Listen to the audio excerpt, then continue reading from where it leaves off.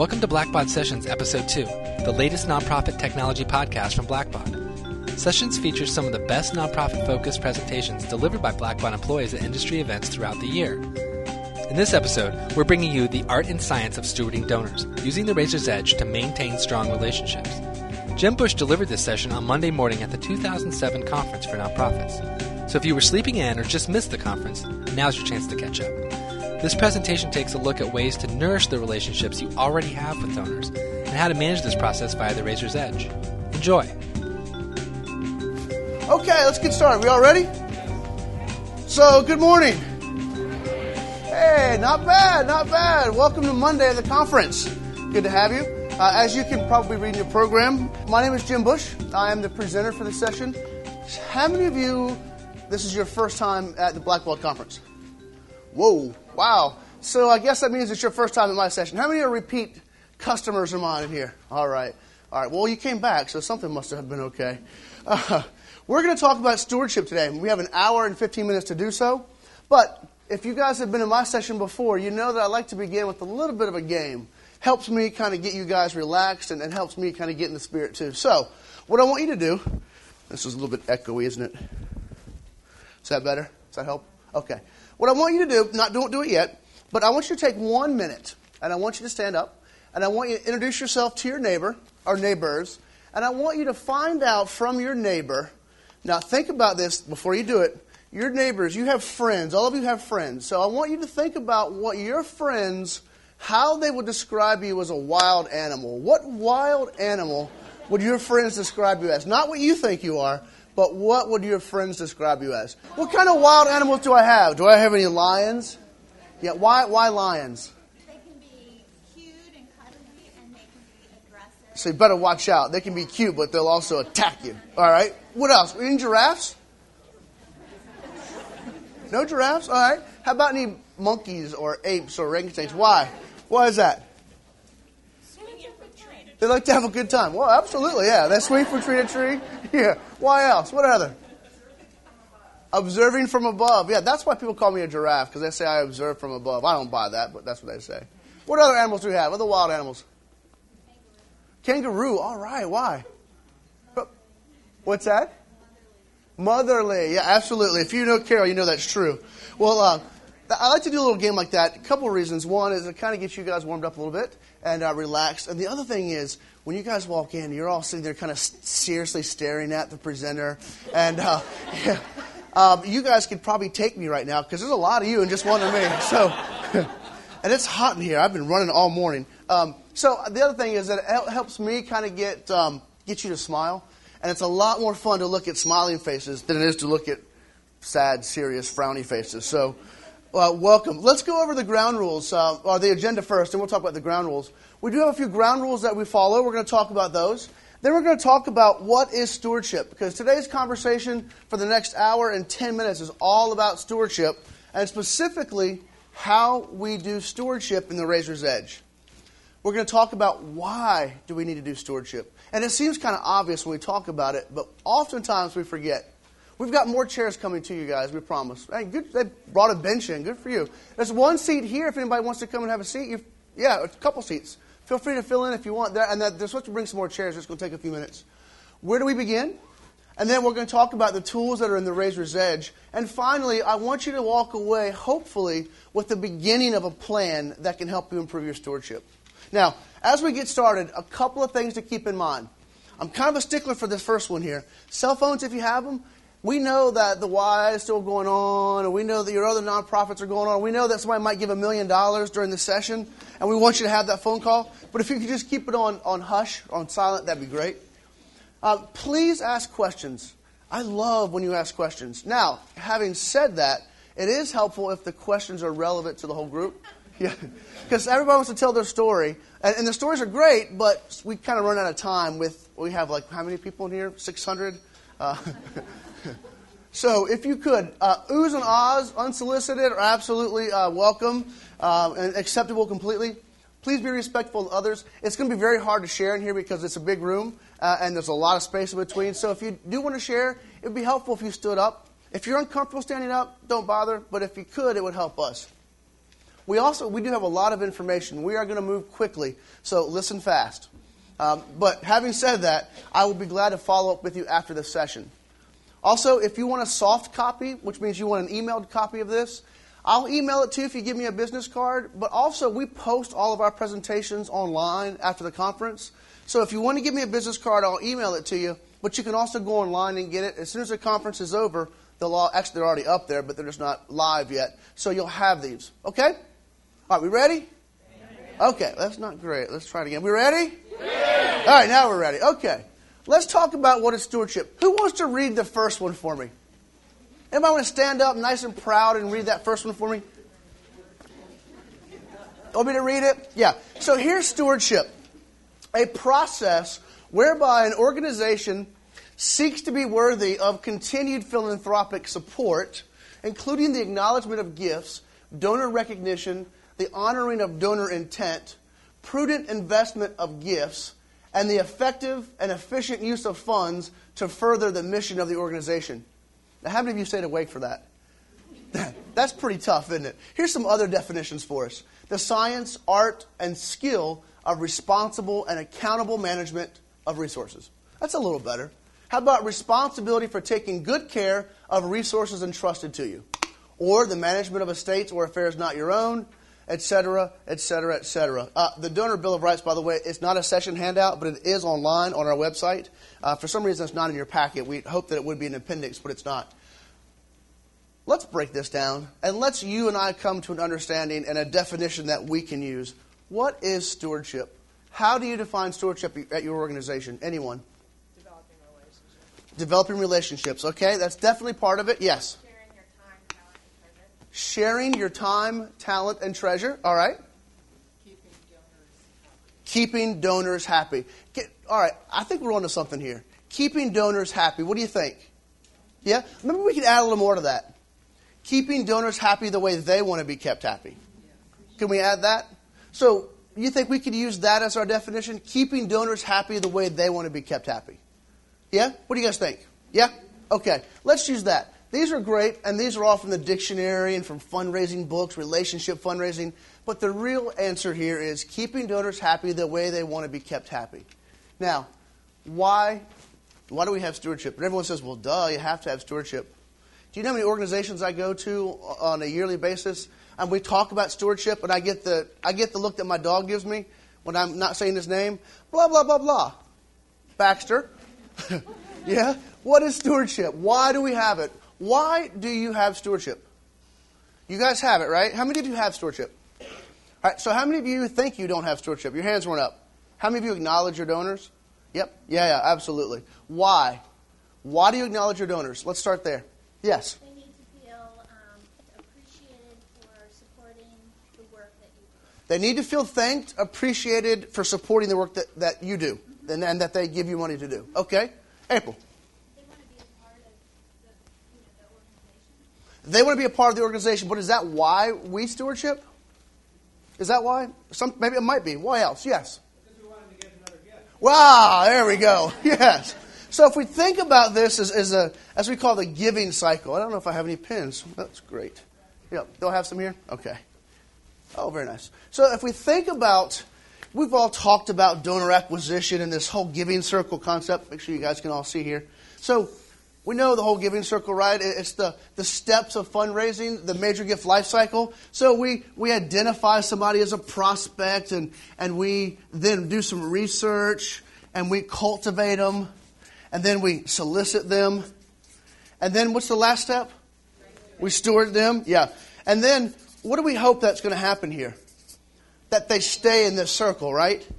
So if we think about thanking donors the way they want to be thanked, that's the benefit that they get. They want to be thanked. We're managing and maintaining the relationship the way that we can and the way they want to. But the last part of that is what's so important too. We do this because we're a little selfish, right? We want another gift. And so that's going to be the premise of what we're going to talk about. You also, do you have a legal obligation to acknowledge? We'll just take that part. Yes. How and when? When does the legal obligation begin? Is that true? $250?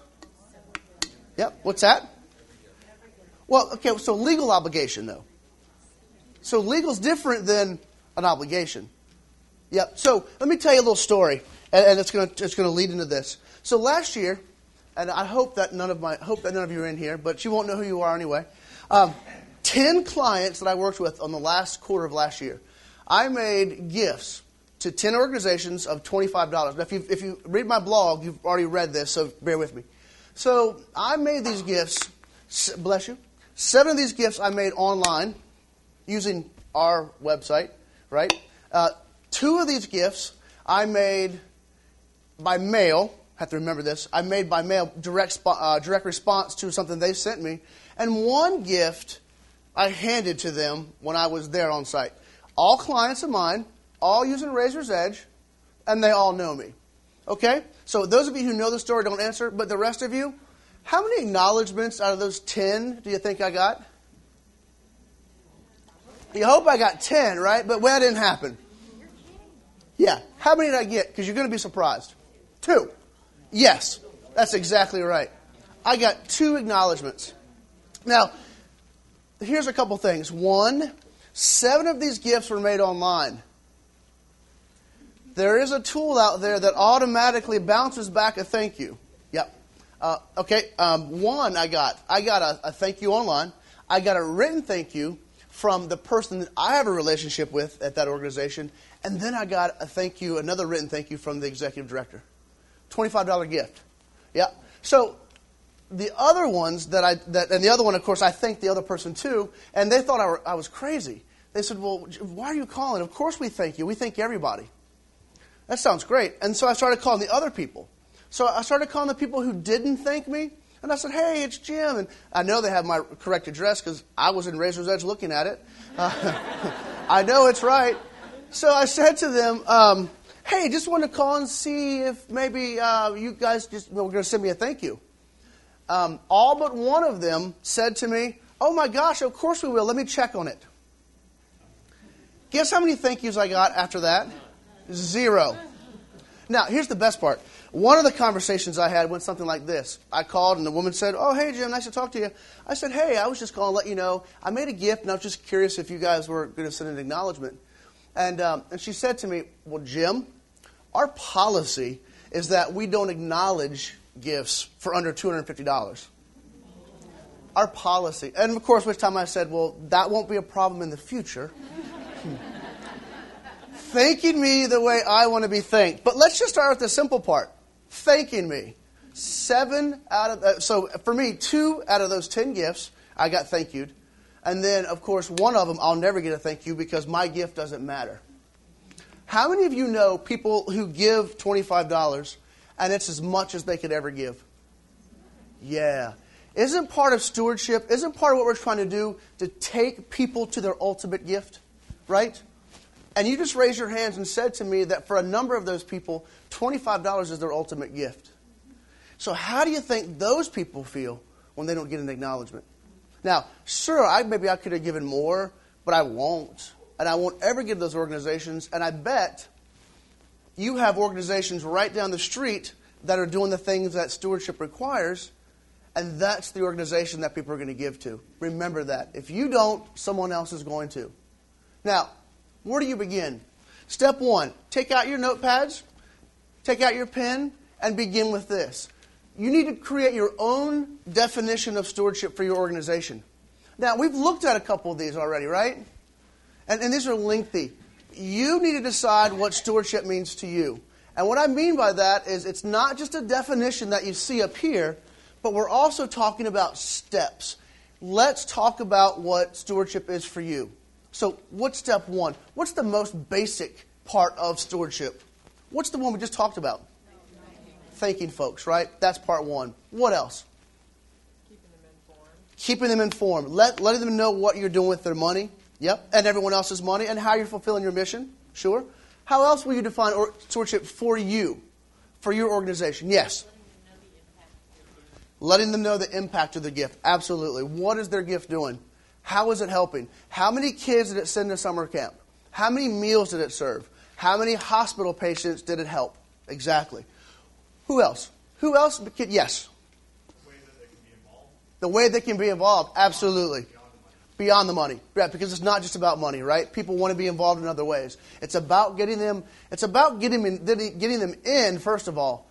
Then it's about engaging them, involving them, and getting them committed. Taking them around this circle. Who else can help us with the definition of stewardship for you? Yes. Fulfilling membership or donor benefits. Absolutely. Who else? Yes. I love that. Say that again. Will you stand up and say that? Because I'd love to hear that. Recognizing the gift in the way the donor wants it to be done. What does that mean? So that makes sense. Recognizing the gift the way the donor wants to be recognized. What does that mean for you? If you're creating your own definition of stewardship, what does that mean to you? How do you actually do that? Well, you wouldn't want to recognize an anonymous gift. Okay, you wouldn't want to recognize an anonymous gift, right? Well, you recognize it as anonymous, right? Would you still send them an acknowledgement? Yeah, I hope so. Yeah, absolutely. How else? You want to contact them. Absolutely. Absolutely. We don't want to forget that. What else? Addressing them in the way that they want to be addressed. Addressing them in the way they want to be addressed. Absolutely. What else? Specifying in the letter what they expected the gift to go to. What fund or... So reiterating what they designated the fund to, letting them know you got it. You're going to do it and use it for what they said they wanted it used for. All right. Absolutely. Thanking them for extra effort beyond the donation. Thanking them for extra effort beyond the donation. Of matching gifts. Ah. Thank you for taking the time to leverage your gift with your company. We got $44,000 last year from people like you. Thanks.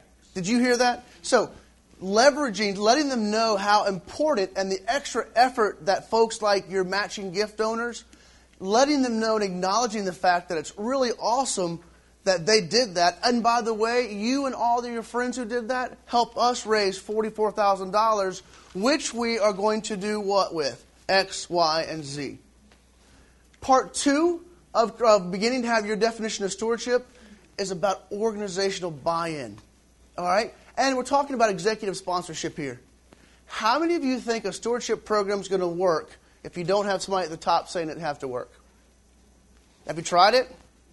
How hard is that? You're the only one doing it? You feel like you're swimming upstream? Yeah? You've got to have some organizational buy-in. There has to be a system in place. What do we call that system? Razor's edge. You guys will get that in a minute.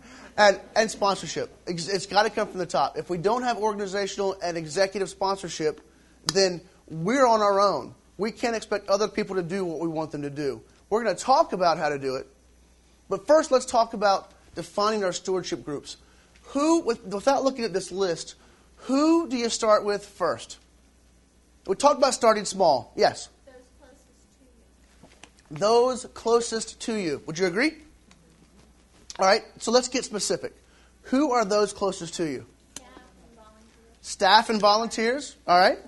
Board. How about that? Yep. Where else? Major gifts. What are we identifying here? Those closest to us? Stakeholders. That's what we're talking about. We're talking about beginning with the stakeholders. Do I begin a stewardship program with my non-donors? Not a whole lot to steward there yet, is there? It could be. Potentially. We're more cultivating than we are stewarding, right? Which is all blended together. Groups like major donors. How about planned gift donors? Yeah? Great group there. New. How about lapsed members? Yeah, we think about doing some stewardship there. Or donors. Long-time members. How many of you have membership, out of curiosity? And so if you have membership, how many of you are tracking longevity? Yep. So what's the longest running member? How long have they been a member? I would say probably Between 15 and 20 years. How long? 40 years. Can you imagine the history and all the great things they know about your organization? Things that you probably don't know about your organization. That's the kind of person, the kind of group that you want to start with, right? They're the ones that have a lot at stake. They're the ones that have invested time and energy and lifeblood to make your organization what it is. How about board members we talked about? How many of you work with parents or grandparents? Great groups. How about former patients? Anybody have a grateful patient program? Yep, absolutely. Other groups. What other groups would you start with? Or not even start with. What other groups would you want to do some stewardship with? Yeah. Yeah. Yep. They have alumni. You have alumni. Alumni. Yeah. Who else? Yeah. Volunteers. Yeah. We said that. Yeah. Oh, the constituents you serve. Yeah. And who might that be for you? The American Indian tribes. The American Indian tribes. Pretty specific group. Absolutely. What else? Who else? Employees. Yeah. Staff, employees. Who else? Yeah. Ooh, media contacts that donate their time. We're getting the big groups here, aren't we? What other groups? Are you writing these down for yourselves? These are great groups. Who else? Yes. Residents and their families. Absolutely. Any other groups you want to add? Yes. Oh, the government. Do you get government funds? Absolutely then, for sure. One thing we need to keep in mind is as we build our stewardship program, that we're beginning a journey here. Stewardship is not a destination. It's an ongoing journey. And why is it an ongoing journey? Why don't we say, okay, we've got stewardship. We're going to acknowledge our gifts. We're going to have an honor roll of donors. We're going to put big names on the wall. We're going to have a gala for our most important people. We're done.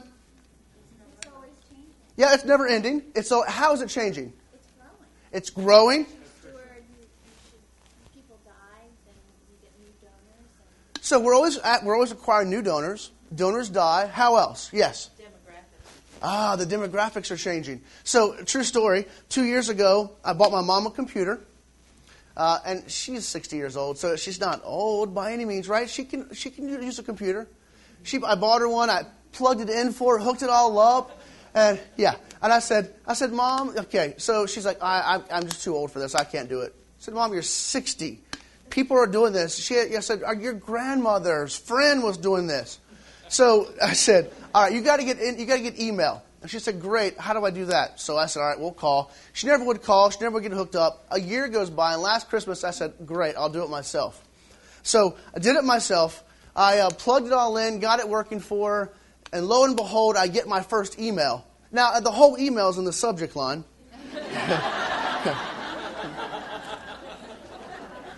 Oh, yeah. And it was a long one. And I can show you, I got one this morning, and it always says, good morning, honey. And I get one every morning, and it's kind of fun because my mom just likes to chronicle her day for me. She has a dog named Cooper who pees a lot because that's what she tells me.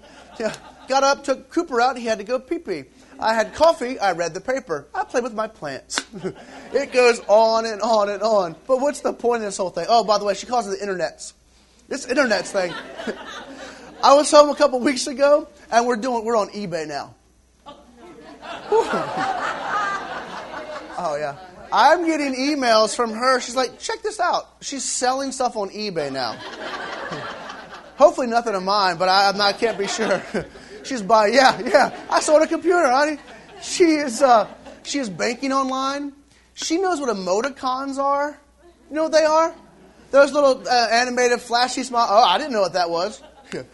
I have a BlackBerry, so when I get my emails, I don't ever know that there's a background, but she has little puppy dog print backgrounds and all that kind of stuff.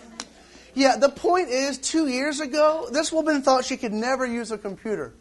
Today, she does her banking, she buys stuff online, she talks to all her friends, and she sends me ridiculous jokes and lots of emails that are in the subject line. Demographics change. People change. She said to me the other day, I don't want to get any more bills. So how can I just get them to send them to me online? This from a woman who didn't know how or want to turn a computer on. That's the kind of folks that you deal with. Times change. That's why this is a journey, not a destination. Why else? How about legal changes? Right? We got to keep those. We got to stay up with that. We got to be sure that we always follow the law. But it's more than just following the law. But it's following what our donors want, because it always goes back to what our donors want. All right. Let's talk about how we do this in the Razor's Edge. Now, before we do that, because we have right now, we're not doing too bad. We have about 50 minutes or so, 45 minutes. Any questions or anything else we want to talk about the topic of stewardship? Are we okay on what a definition is? And what did we decide was going to be our definition? Not all the mumble jumble and all that great stuff. What did we decide? Keeping donors happy, and thanking donors the way they want to be thanked, right? Definitely. Okay. So how are we going to do that now?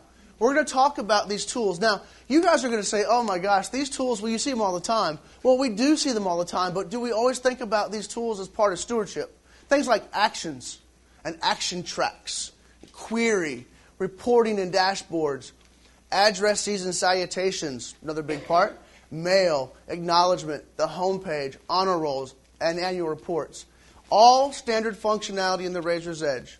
Oftentimes, though, when I go to see clients and I say, let's start a stewardship program, most of them say, well, we didn't buy that.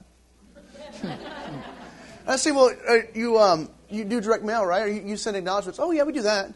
And you record, calls and meetings and things. Oh, yeah, we do that. And you record on their record addressing citation. Well, of course we do that. Hey, you're doing it. This is what we're talking about here. So we're going to go through and talk about each of these tools. Now, a lot of you are brand new. So keep a couple things in mind. This is a conference as opposed to a training, right? So we do screenshots because we can never get in the Razor's Edge and spend the amount of time that we'd want to spend. You're going to see screenshots. Now, our commitment to you is to help you afterwards if you have questions. So if you have questions about, hey, how does an action work? Or I've never done a query before, come down to the marketplace, let us get on a computer, and let us show you how this stuff works. Okay? So today we're going to keep it kind of high level, though. Let's start first, and I love this slide because it's got like 8,000 words on it. I couldn't have made it any smaller or harder to read, huh? What are actions? What's the first part? Maintaining a history of what we call touches, right? Interactions. Everyone in the office works from the same notes if we're using actions. How many of you today use actions in the Razor's Edge? Awesome. How many of you don't? And don't be shy. And why? Why don't you? Just don't know how. Okay, we can fix that. All right? Ooh, mainly use attributes. Yeah. Ooh, attributes. Yeah. Don't do that to her. Here, you get, that was just downright mean, people here. Will you pass that out? You get candy for speaking up. Everyone knows if you ever come to my sessions, I always have candy. Because I think people need chocolate. And I also have Skittles and things like that for you non-chocolate people. So I don't know if I have enough, but I think I might. Take one piece and pass it around. Why else don't you use actions? Yeah. It's hard for us to get executive and director level buy-in. Oh, so we're back to that. It's hard for us to get executive level buy-in. All right. We're going to help you fix that, we hope. We're going to talk about that. Yeah. Aha. So it's not that we can't get buy-in from the above. We can't get buy-in from the people who are out there doing the touches. I'm not making the phone calls. How do I know when you did it if it's not in the Razor's Edge? Well, the last Y, I was YMCA director, and the last Y that I ran, we always had the Razor's Edge, and that was the first thing I brought in because I wanted a system that could do what we wanted to do. And I had a rule. I was the executive. I had some buy-in. My rule was, if it didn't get put in the Razor's Edge, it didn't happen. How many of you have that rule? How hard is that to enforce? Yeah, terribly hard. Yeah, until it's made part of people's accountability, yearly objectives, and the big bad word, compensation. Yeah, if it didn't get in the Razor's Edge, you didn't do it. So, but again, there has to be buy-in for that. Actions, they become a tickler for upcoming touches. I had a vice president for development, my first job, and I worked at a college, a small college in North Carolina called Elon. Yeah. Go fighting Christians. We were the fighting Christians. Fighting, not fighting, fighting. And here's the funny thing. We used to play the battling Quakers. I just thought that was funny, the fighting Christians battling the Quakers. I thought that was always fun. Our vice president for development looked just like Margaret Thatcher. I kid you not. Anybody ever know, if you know Dr. Williams, you'll know her. And we said, Dr. Williams, she's been there for like 8,000 years. And she knows everybody. And she talks to everybody. She sees everybody. And not a single thing, everyone in any system.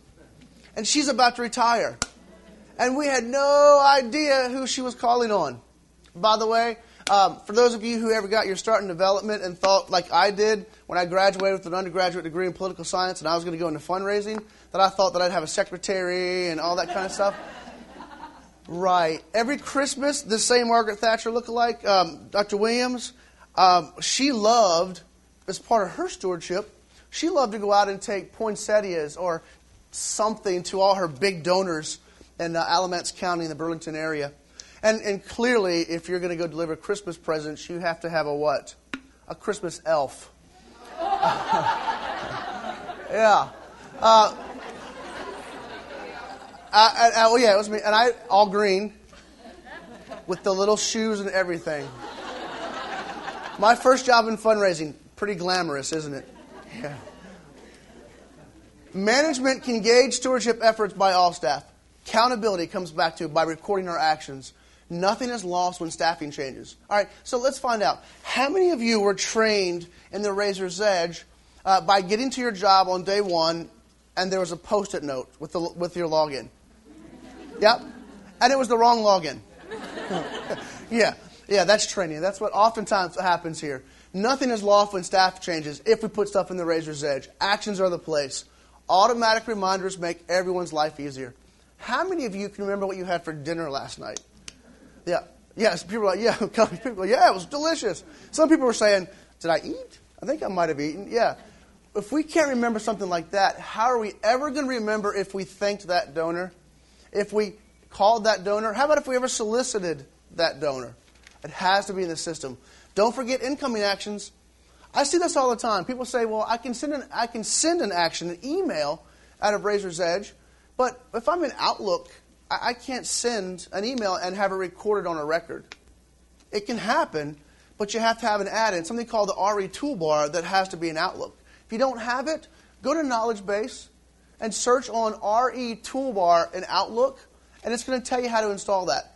Because, again, we don't think you should always be in Razor's Edge to do your work, but no matter where you are, we need to get it back into Razor's Edge.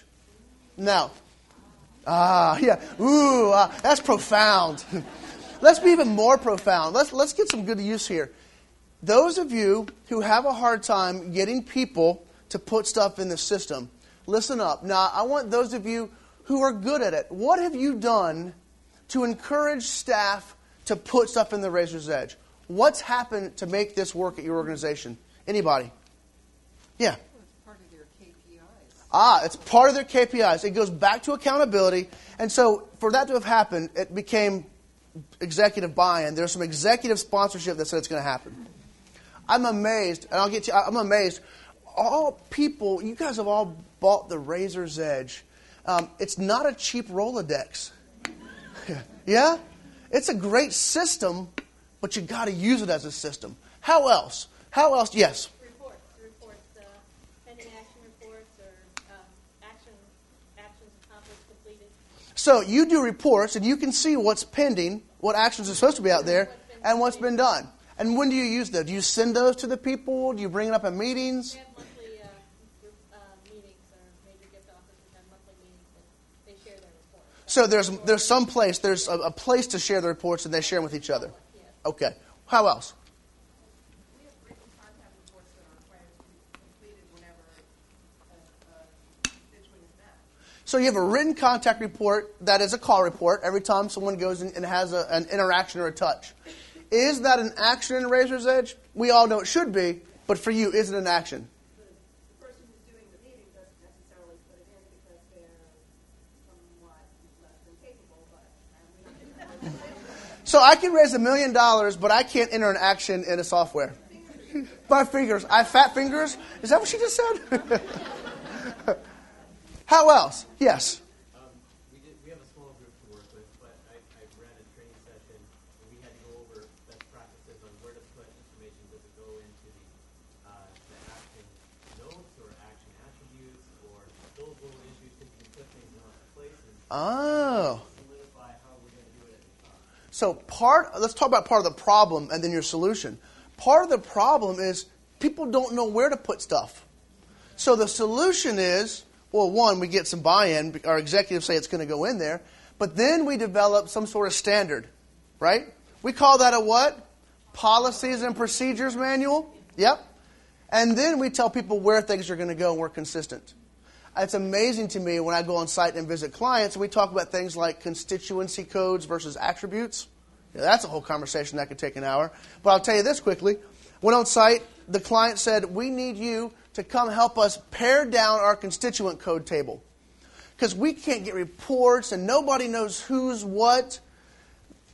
Constituent codes. We use those in the Razor's Edge to let our users know and define what roles you have with our organization. You're a board member. You're a volunteer. This organization had 460 constituent codes. And the Blackbaud staff in the back have all heard this, and I think it's hysterical. Mustard was a constituent code. And so was turtle. And so we literally put all these constituent codes on flip chart paper around the room, and we went through them. And why do you think the reason that turtle and mustard were still constituent codes? Because they were on a record. Yeah? So we inherit a lot of junk, and we just keep it because we don't know what else to do with it. We got it down to about 150 when I left. Yeah, and that took 2.5 days. And I guarantee you they put 100 of them right back in when I left. No wonder you can't get anything. If we're not being consistent about where we put it and what we put, we're not going to get the same results. You can globally add actions. I love this feature. And by the way, we've done a great job with the Razor's Edge of hiding some of the most useful stuff. How do you globally add an action to a lot of people's records? So let's say you had a big luncheon for your board. You want to record that. You don't want to go to every board member? No way. How do you do it globally? Admin, yep. What's it called? Global ad. Yep. And some of those things, by the way, that you think would be in global ad are actually in global change. You got to look around a little bit. Again, profound that we did it that way, but we did. Follow-up actions can be prompted to occur. Did you know that? Do you know that you can set the Razor's Edge so that when you complete an action, it pops up and says, would you like to schedule a follow-up? How many of you have this happen? All right. For those of you who don't have that happen, if you want to set it up, you go to Tools. Configuration. Not Tools. I'm in the wrong spot. Configuration. Business Rules. It's a business rule. It's an action business rule. You can also combine actions for one group into a track. Action track. And we're going to talk about action tracks in just a moment because I'm curious about how many of you use them. Here's an action. What do we know an action to be? An interaction, a touch, right? Whether it's a phone call, a meeting, a mailing, an email, advocacy, if you have that, and the last one. The last one likes to confuse folks. The last action on here is task/other. This is an action on someone's record. Why would we ever put something on there called task/other? And what does it mean? For reminders of like what?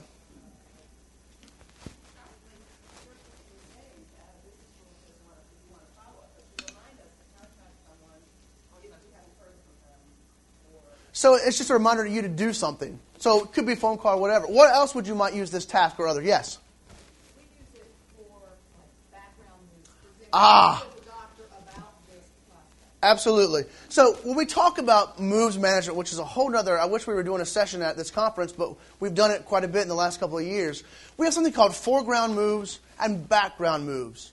Foreground moves are what? Direct contact, right? I phone you, I meet with you, I mail to you, that's still direct, or I email you. That's all direct. But there's a whole other series of these background moves, things like strategy meetings. We're going to go talk and we're going to ask April for money, but we're going to strategize before we do that. That's an action. We're going to do some research about April to see if she's really got money. She's got a nice car. Does she have money? We want to see. We're going to do an analysis, a wealth point or some sort of analysis, a rating session. All of those are background actions. We call them background moves, and they need to be recorded as well as your foreground moves. When you're looking at stewardship and you're developing a program for stewardship, don't always think about the direct contacts. Also think about the indirect stuff that happens as well. So, we're going to have a big meeting about this person. or we're going to sit down and talk to them about how they want to be stewarded. We'll talk about that in a moment. Now, action tracks. This is an intimidating beast when it comes to the razor's edge. Part of it is the way we designed it. It's really kind of hard to use. So those of you who know actions, we understand that an action is an interaction of some sort. An action track is the same thing, but it's lots of different actions strung together in a way that makes it easy to manage a lot of people at one time with very few keystrokes. Here's how they work. A single action. If we want to develop a stewardship program for, let's say, our planned gift donors. All right, so when would a planned gift donor enter a stewardship phase? When they made a gift. Okay, so a gift comes in, we record a gift, we then want to do what? Send an acknowledgement. What do you think? And let's just pick out a couple things. What's the next thing that we want to do? What's that? A phone call. Let's do a phone call. So let's say that when we record a gift, we immediately send out a thank you, and then we want to do a phone call 3 days later. So what we're talking about now is scheduling here.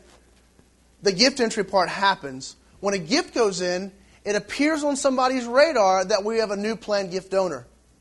How does that happen? We'll talk about reporting and query in a moment. When that happens, somebody says, hey, we've got a new planned gift donor or donors. It's time to put them in stewardship. We have actions where it says send an acknowledgement. When you check the box on the action that says the acknowledgement was sent, the system automatically schedules a phone call for that solicitor for 3 days later. Automatically. By simple fact that thank you letter went out and you check the box. You got to check the box on that action to say it's complete for the next one to get scheduled. Now, let's take it to the next step. So, the next action can be set up and scheduled because the one before it occurred. But there's another part of this too. We can have something conditionally happen based on the outcome of something. So, we have a phone call. The phone call is going to do one of two things. One, they're going to say, yes, I want to meet with you and discuss the naming opportunity. If yes, we're going to meet. If no, they don't want to meet, we're going to send them a thank you. Thanks for your time. Enjoyed talking to you on the phone. An action track would allow you to schedule that conditionally. 2 actions, so that when you go in and you have the phone call, you go to attributes and you say interest, yes or no. When you mark that and say completed, if it's yes, it schedules a meeting. If it's no, it schedules a letter. That's the essence of action tracks. Can you see how helpful they might be in a stewardship opportunity? Yeah. Why would they be helpful? What's that? Keep them on the radar screen. Keep them on the radar screen. Yeah, but let's think here. Let's look at this. When we talk about how we manage our constituents and how we manage our donors, wouldn't we love to say that we can manage all constituents the same? Wouldn't that be a nice thing that we could say, right? But the reality is what? Now, we have our giving pyramid here, and we're going to do a couple of levels here, right? Our casual donors here, our annual donors here, our major gift donors here, and our planned gift donors. You could argue about what goes at what spot, but what we care about is how we're going to steward these folks. Now, I know you can't see this in the back. Think of a pyramid. Think of 4 levels: casual, annual, major gift, planned giving. Now, if we're talking about money here, where should we be spending the most amount of time, personal time? At the top. And so let's go from major gift up, right? Now, there aren't as many people at the top, so that might not be as hard. But what do we run into? What kinds of problems do we run into? Is it these people at the top here that are the hardest to work with? No. Who's the hardest to work with? And I'm not hardest, but who's the most demanding donor that you have? I am. All I wanted was a thank you. Right? But oftentimes, we get bogged down in this group down here. So if we talk about this as a resource pyramid, we're going to use the Razor's Edge to globally manage those folks at the bottom. We should be spending less time at the bottom. The only way we're going to be able to spend less time at the bottom is if the system is going to pick up the slack.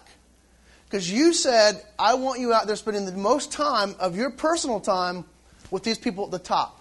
Because we continue to get the most from them. Do we ever let the people at the bottom go and not worry about them? Absolutely not. Action tracks are a great way to globally manage personal relationships. Yes? In our organization, and I suspect others, there is a number of people involved in the follow-up. Can we plug in more than one person into an action track? So the question is, in their organization, more than one person is involved in the follow-ups. Can the Razor's Edge schedule more than one person in an action? Yes, absolutely. So on that action, you would mark, and unfortunately, we use the word solicitor a lot. So you may use that word solicitor, but it may not be necessarily a solicitor. But when you go in to notify users, when you set this up, you can tell each action to notify any given users. So, wouldn't it be neat if I made a $25 gift to your organization and I got to thank you? That'd be neat. But wouldn't it also be neat if you knew enough about me, we're going to talk about that in a moment too, that when my birthday came around, I got a birthday card? Do you know, and I won't give you too much personal information about my giving, but I've left Elon in my estate, my big estate. I've left Elon in my will. I love my college. Every single year, I get a birthday card, and it comes on my birthday. Not a month before, right? Not a week before. It comes on my birthday. And it's hand-signed by the President Emeritus, who was the president when I was there. I think about that kind of stuff. Do you think your donors think about that kind of stuff? Oh, yeah. And it's also stamped. It's not run through a postage meter. It's stamped. Somebody signed that, and somebody took the time. Your donors want the same thing. Do you think that they're out there going, oh gosh, when's Jim's birthday? Let's get ready. What do you think they're doing? They're scheduling an action. They're globally managing me in a very personal way. And I love it. And your donors love it too. Action tracks are that tool. Now, what we're talking about here are some safeguards too, because one of the questions that comes up and says, wait a minute, so if someone's a major donor and we put them in the major donor stewardship plan, what if they're a major donor again next year, or they make another big gift this year? We're going to put them back in the major gift stewardship plan. We hope they never leave that, but there are some safeguards. When you actually assign this action track, you can assign it to one person. You can assign it to all records in the database, which, by the way, there are times to do that, or a selected group. Planned gift donors. New planned gift donors not already in the planned gift stewardship track are what we're going for here. And by the way, if I happen to not write my query just right and I get some of those folks, this little thing right here, it says, if the track has already been assigned to the constituent, do you want to assign it again? Love that. Because what it says to me is, you can be an idiot all you want, Jim. I'm going to fix it for you. So if I make the mistake, it's going to help me by not assigning that. Do not overlook that. Clients call every day in support and say, this doesn't work. We say, yeah, it does. Have you ever looked at this? And they say, whoa, never knew that was there. You got to look at all the tools there. All right, next here. We talk about actions. We talk about action tracks. We have some sessions, by the way, that are going to be talking about actions this week. If something you really are interested in, I encourage you to go to one of those sessions. I wish we could spend all the time talking about all the details. Not possible. One of the things that we need to do as we develop our stewardship plan is develop the groups and learn more about the people that we're going to be stewarding. How do you think they know at Elon to send me a birthday card? They got my birthday. How do you think they got my birthday? Well, I went there, so that was kind of a given. How do you get somebody's birthday? You ask. How many of you survey your donors and ask for information about them? Raise your hands tall, because I want to know what kind of information you ask. What do you ask for? Valid address. Valid address? That's kind of good. Yeah, what else? Seasonal address and the date and ring. Do you have a seasonal address? If so, when are you there? Would you like to receive our mailings while you're a snowbird in Vancouver or wherever? Yeah. Why else? What else? Occupation, yep. Email. How would you like to be acknowledged? Oh, I love that. Say that again. How would you like to be acknowledged? How would you like to be acknowledged? How many of you don't ask that question? Yeah? You know, it's if we really want to start talking about personally acknowledging our donors, I mean, stewardship is what? Thanking our donors the way they want to be thanked, if we break it down, right? If we don't ask how they want to be thanked, how are we going to do it right? We're making assumptions if we don't ask. You think it's okay to ask?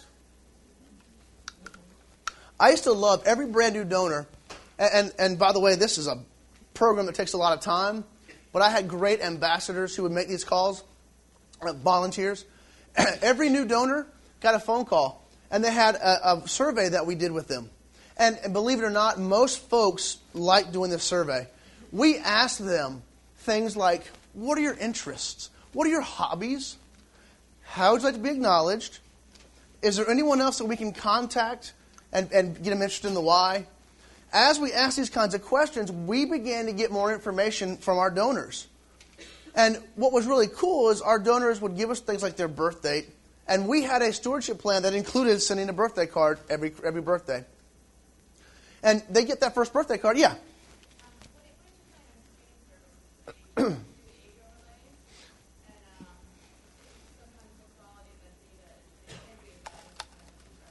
So you're doing an age overlay?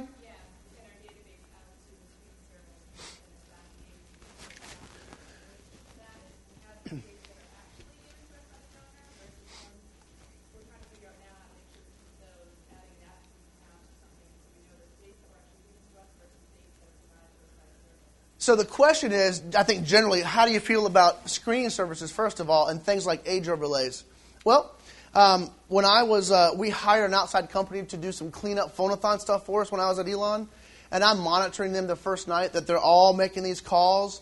And the first call that I hear says, "Hi, I'm so-and-so from Elon College." Yeah, and I'd already been up there to train them how to say Elon, and they said Elon College.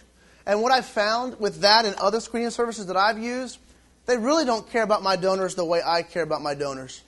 And you're saying, well, that's great, but how in the world do I make all these calls? You get volunteers involved. And by the way, who do you start with? Your most important group first, right? Whatever that group is, that's the group you start with. Because why? Because they're stakeholders, number one. And secondly, you have a real connection with them. So you can ask questions and you can find out more about them. And you can start doing things like birthday cards or holiday cards. Please don't send my best friend a Christmas card. He's Jewish, and he really doesn't like it. And there are very few organizations that he gives to who actually get that right. And I'm surprised. It's not a seasoned greetings card. It's a Merry Christmas card. He's a little offended by that.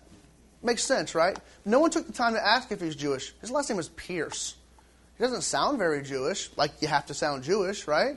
And so it matters to him. It matters to your donors as well, and ask. I'm not a fan of screening services.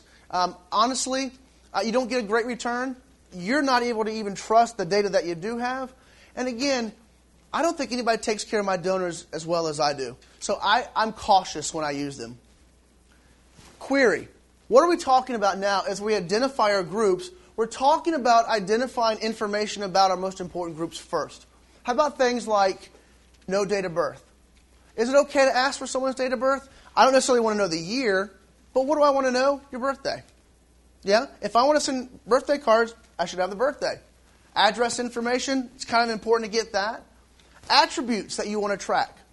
How many of you track hair color? Any cancer organizations making wigs here?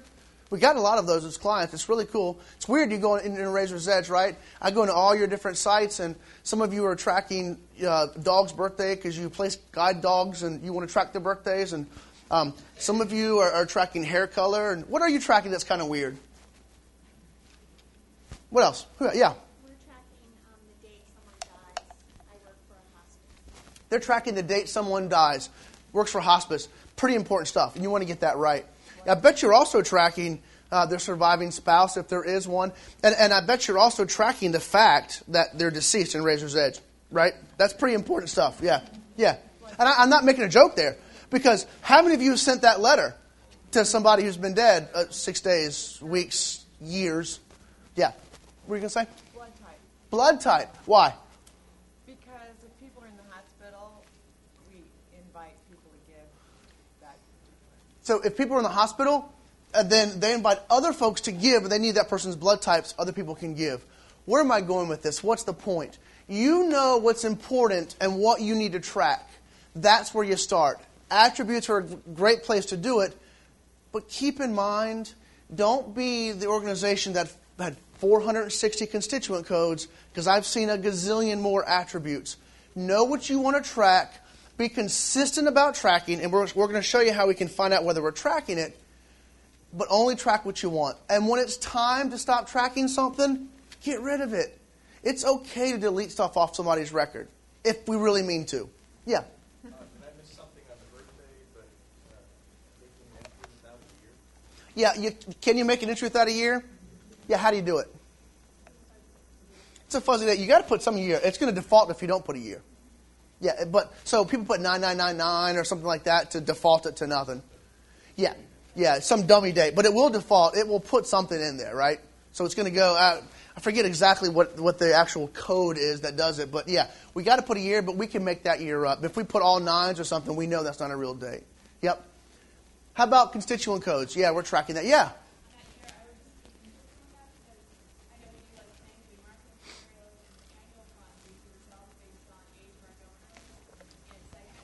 Yep.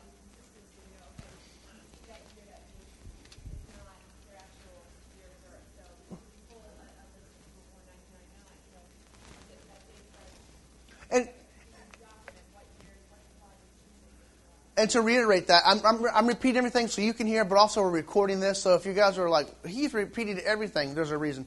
What the comment is, be careful if you're going to track dummy dates.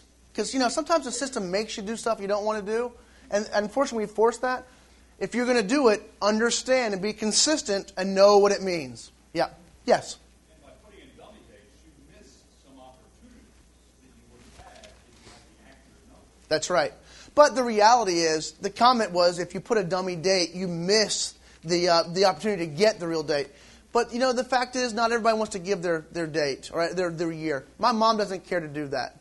She's not ashamed. She just doesn't care to. It's information. She's of the age that says, we don't give some of that kind of information. I don't know you that well. I just made a gift to you. We're not dating, and I'm not, you don't need to know that much about me. So we honor that, and we're consistent, yes. So we're talking about query, and we're talking about queries that look for information that's blank. So, for instance, date of birth, blank. That's an operator type in query, right? Date of birth, blank. Constituent code of hair color, blank, if that's what we're tracking. Blood type, blank. That's the kind of information. Number one, I want to know where I'm starting. How little information do I have that's important to us? And we're talking about what's important to us. I need to know how little information I have. And then as time goes on, I want to continue to see if we're recording the right information. And by the way, I can do things like added by the username to see who's putting stuff in and who's not. There are some tools that let me do that. How about querying on constituents who meet certain criteria? Right? We're talking about, what are we talking about again? Identifying our groups for stewardship and deciding what we're going to capture about them. So how do we record that someone is a planned gift donor? Where do you put that? Prospect. All right, there's one answer. Oh, on the gift record. Who does it as a constituent code? Ooh, or an attribute. Yeah. So what happens if we take that same scenario and we do it for major gifts, major gift donor, and we decide to record that as an attribute or a constituent code? Number one, we're doing a little too much work, aren't we? Because how do we identify a planned gift donor, really? They've got a planned gift on record. That's how we really identify them, right? And just the fact that we can query on gift type equals planned gift, we can get our planned gift donors. So if we put those kinds of things as attributes or as constituent codes, it's extra work, number one. But if we take major gift donor as an example, when we put it as a constituent code, what does major gift donor mean for you, your organization? What's major gift? Annual gift of 10,000 or more. Yeah, so an annual gift of 10,000 or more. What makes a major donor at your organization? 5,000. 5 annually or? Annually. Yeah. Anybody just have a major gift is if you give a certain amount, then yeah. So not necessarily annually, right? So we could have real misinformation there if we're not being consistent.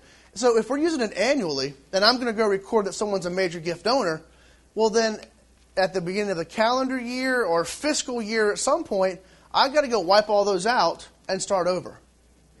Wouldn't it be a lot easier if I went to Query and said, give me everybody who's given, so gift amount greater than or equals $10,000 and gift date equals this year. Those are my major donors. Yeah.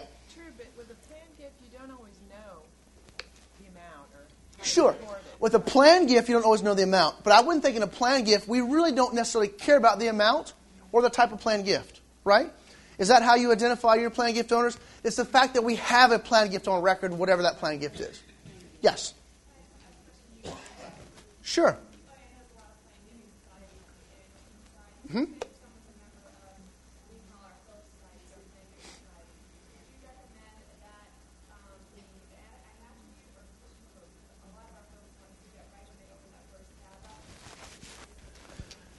So the question is, if you've got a plan, they have a lot of planned gift folks, where would you want to put that information? Because they want that to pop up when they open the record.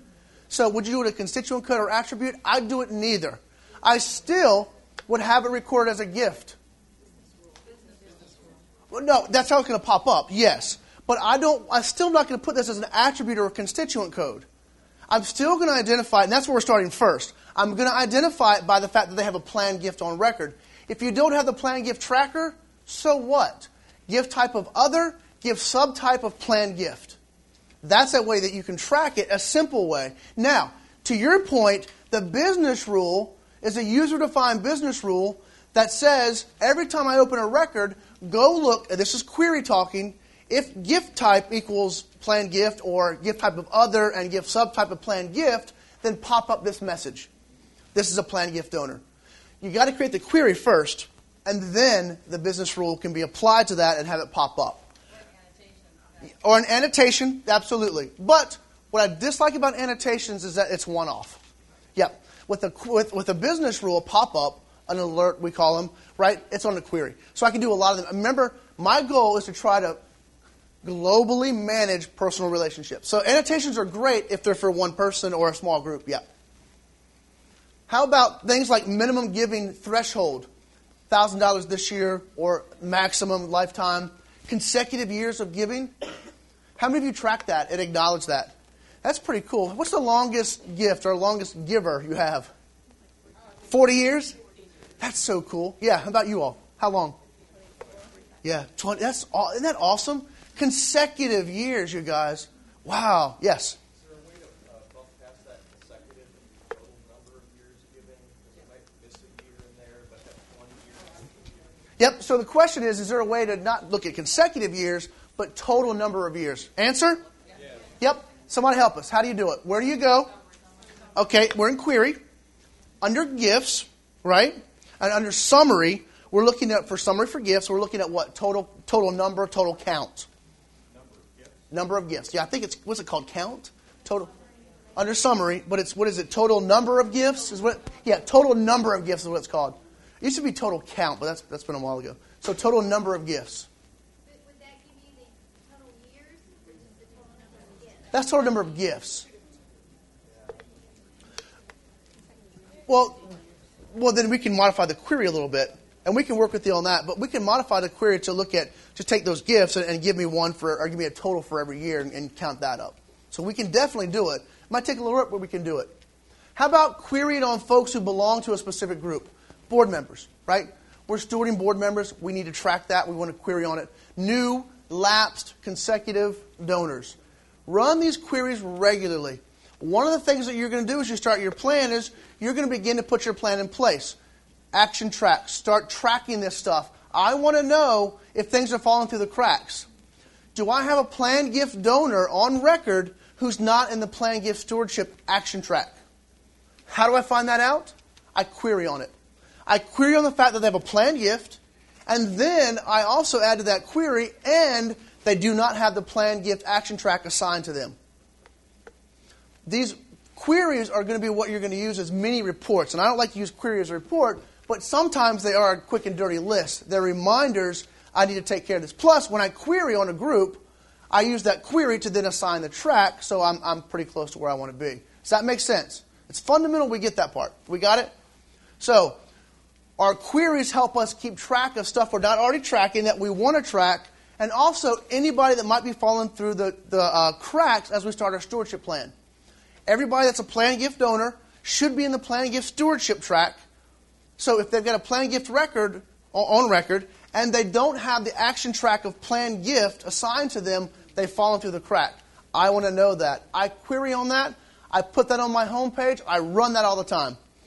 I look at that stuff. Or I can have a report. I can do it a number of ways, sure. Query for me is just easy. So if you want to run a report and see that, however you want to do it, you got to keep track. This is not going to work if we don't have something in place to continue to track what we're doing. Reports and queries. Next.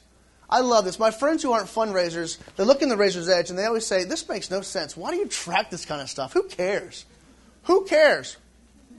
Yeah, your donors care. They care a lot, don't they?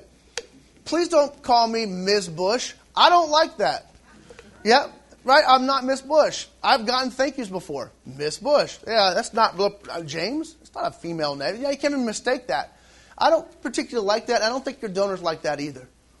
It's important to address people the way they want to be addressed, right? It's really important for Dr. Williams at Elon to send something to Biff and Boopsie, her best friends, that we would never call Biff and Boopsie, but she does, because they literally grew up together all their lives, but she's the only one that would ever send that. But when she sends something, it darn well better say Biff and Boopsie, because that's who they are to her. Yes, our donors care about that. How many of you sent mail to a deceased person?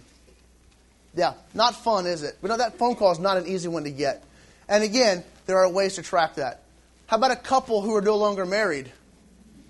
Yeah, and the new wife or new husband gets it. Oops, yikes. And they haven't been married for a long time. And they're on our board. Yeah, that's happened. Yeah. Or you forgot to include a person in a couple. Yeah, that's not always good. Primary addressee and salutation. We get a lot of calls on this support. So what's the difference between a primary addressee and salutation and an alternate? Primary means how someone wants to be addressed most of the time, right? It defaults to that. When in doubt, send it this way. Alternate addresses and salutations, or other ways to address someone, could be based on what you're sending, formal versus informal. It could be based on who's sending it. Dr. Williams sends it as Biff and Boopsie. I'm Dr. and Mrs. Hernandez, right? I don't know them that way. Or based on the mailing that's going out. So not necessarily formal versus informal, but if we're doing the newsletter, we want to make sure that goes to the household, not individually and not one name. We want it to go to the Bush home. Yeah. So the comment is, they had some problems when they linked relationships and getting the addresses and salutations right. So they came up with an idea that said what they call primary addressee is going to be for that one person. That's right. It's singular for that person. And on the spouse's record, they have their own as well. They have an alternate one that might say couple addressee or something like that. If you're having those kinds of problems, my recommendation to you is, number one, keep it simple. This wasn't designed to trick you. It was designed to be a really easy tool to use. And it's only hard if we make it too hard. Keep it simple. If it's not simple, we're not going to use it and we're going to mess it up a lot. So I think that might be a good idea. Other people, if you've got ways to do it and it works for you, great. Now, we know where addresses and salutations live. Some people like to see it. On the constituent record, there's a tab for addresses and salutations. More about this. How do you create addresses and salutations? Configuration. People get lost, right? You don't do it right from the addresses and salutations tab like you do other things on the record. You don't. Configuration is where you do it. Clean up your ad sal table. I am so tired of looking at your mess. And I mean that. I've seen ad sal tables that are like 500 length, right? And they say, we never can seem to pick the right address or salutation. Really? Yeah. Keep it clean. So one of the solutions is they use default sets to help them load those tables so things are done automatically and there's stuff that's there. Good answer. Also, editable. We know what editable is? That's that little button that we can't see here, but see it right there? Editable.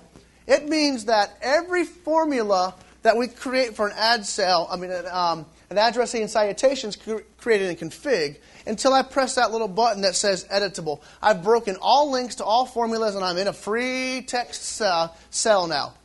So when Bob and Wendy are no longer Bob and Wendy, it doesn't know that. Use that carefully. It's a great example of when you use it for something like Biff and Boopsie. They're not nicknames. They're not on the record as a nickname. It says Dr. Williams, addressee, Biff and Boopsie. Yes. Is there a way to query for those who have editable? Yes, absolutely. So query on add cell not blank or a specific add cell you're looking at, and editable is yes. Mm-hmm. Use global add to add specific add cells to all constituents. You want a special configuration to send out the honor roll. I actually saw a woman up in Toronto who went through every single record and added it. And I showed her, and she had done, literally a couple thousand. And I said, this is after a user group. I said, well, why don't you just go to global add and add it? She cried. She literally cried. She had no idea it was there. Yeah, but number one, she didn't have access to it because she didn't have rights to it. That stinks. Check that. You have to have rights to be able to do that kind of stuff. Mail and export. Well, these are some of the most powerful tools that we have in our stewardship program. Create mailings for your different stewardship tracks and make them available to your users. I love this. We develop a stewardship plan, and then we don't let our users have it. Because we want control. They're too dumb. They're not going to be able to figure it out. But what's the point? It's got to be accessible to the users who need it.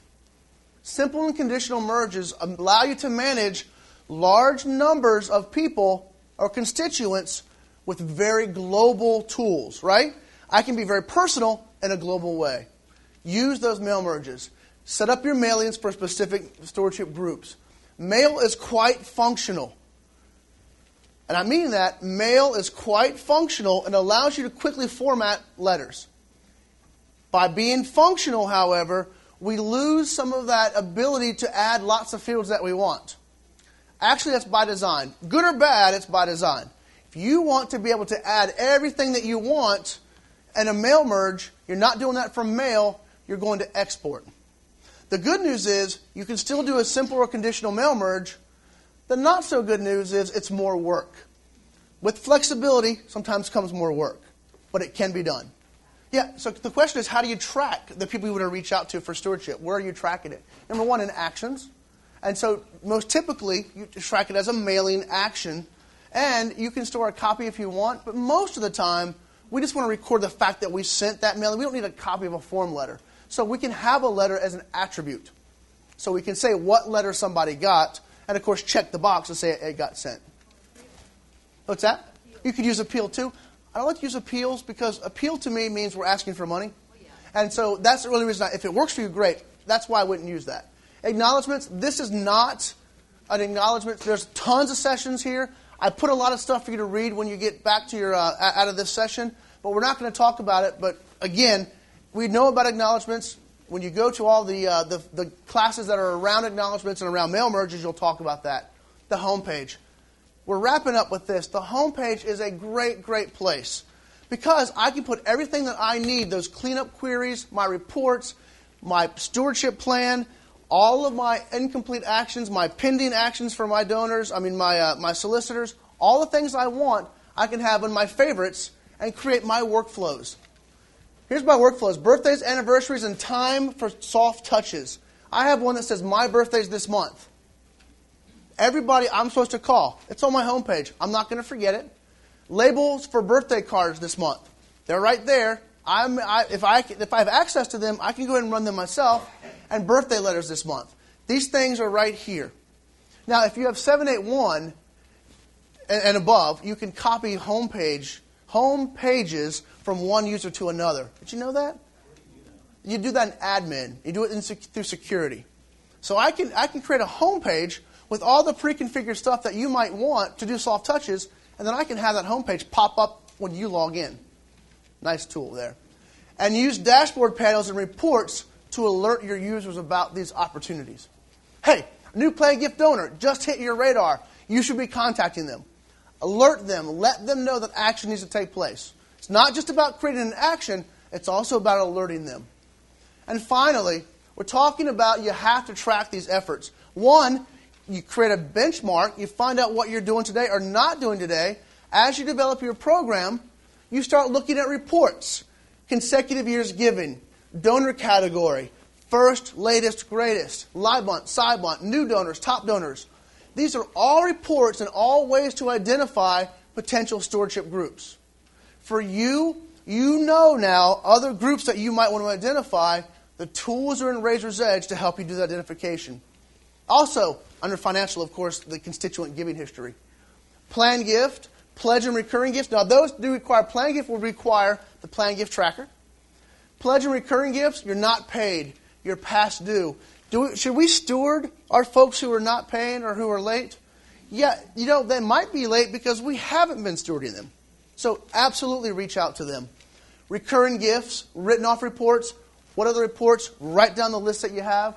And finally, what do you do with those reports?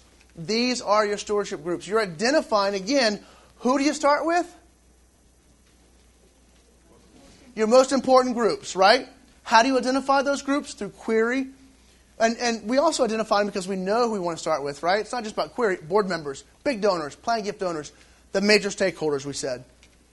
And finally, just gave you some samples here. Again, some people like to see these. And so here's a new top donors report. And by the way, the great thing about these reports, some of them, particularly the reports that we've built to help you with stewardship, these reports have a little, very well hidden option down here. When you run the report that says, show me all of my new donors or my top donors, give me my top 100 donors, the system, when it runs the report, can create for you a query at the same time. I like that. Because why do I want to run the report? Because I want to know who my top donors are, because I'm going to do what? I'm going to steward them. Well, great. Let the system go ahead and put them all in a group. I can start my stewardship. It's a great little option that oftentimes gets left behind. So where do you begin? We've talked about it. We all know we're doing it today. You begin where it matters most. Start small. Learn to do it well before you take on too much. Don't start with your casual donors. Yeah? Acknowledgements, absolutely. But don't start with your casual donors. It's too hard and too many. And identify your key constituents. We've talked about that over and over again. Sweat the small stuff. I'm not Miss, and I do want to thank you when I give $25. It wasn't my ultimate gift, but you raised your hands and said a lot of you know people who gave $25, and that is their ultimate gift.